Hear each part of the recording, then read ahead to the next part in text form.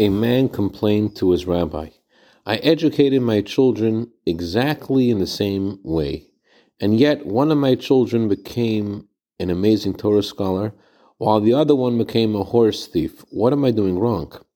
And the rabbi responded, what you're doing wrong is you're educating your children exactly the same way. Each child is different. Good morning.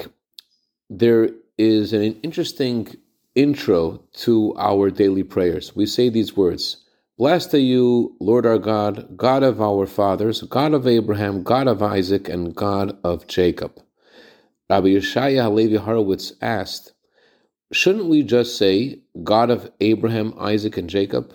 Why do we repeat God of Abraham, God of Isaac, God of Jacob? Just say the God of all three.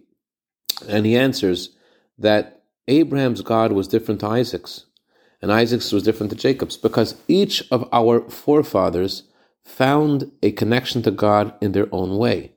And because of their life's experiences, their God, their connection to God was different.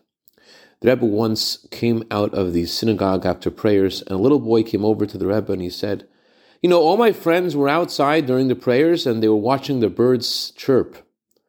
And the Rebbe responded, well, you should tell your friends how when the birds chirp, you could see the greatness of God, because in their songs, there is an expression of God's greatness, how God created so many different kinds of creatures. What the Rebbe did in this conversation was totally transform the lens of the conversation. The boy is tattletelling, my friends are terrible. And the Rebbe's response is, are you sure they're terrible? There's something good about what they were doing. Try to look for that.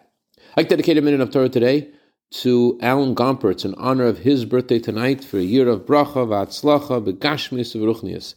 Also dedicate this to Rose Mayan Mendelbaum in honor of her birthday today for a year of bracha v'atzlacha. Have a wonderful day.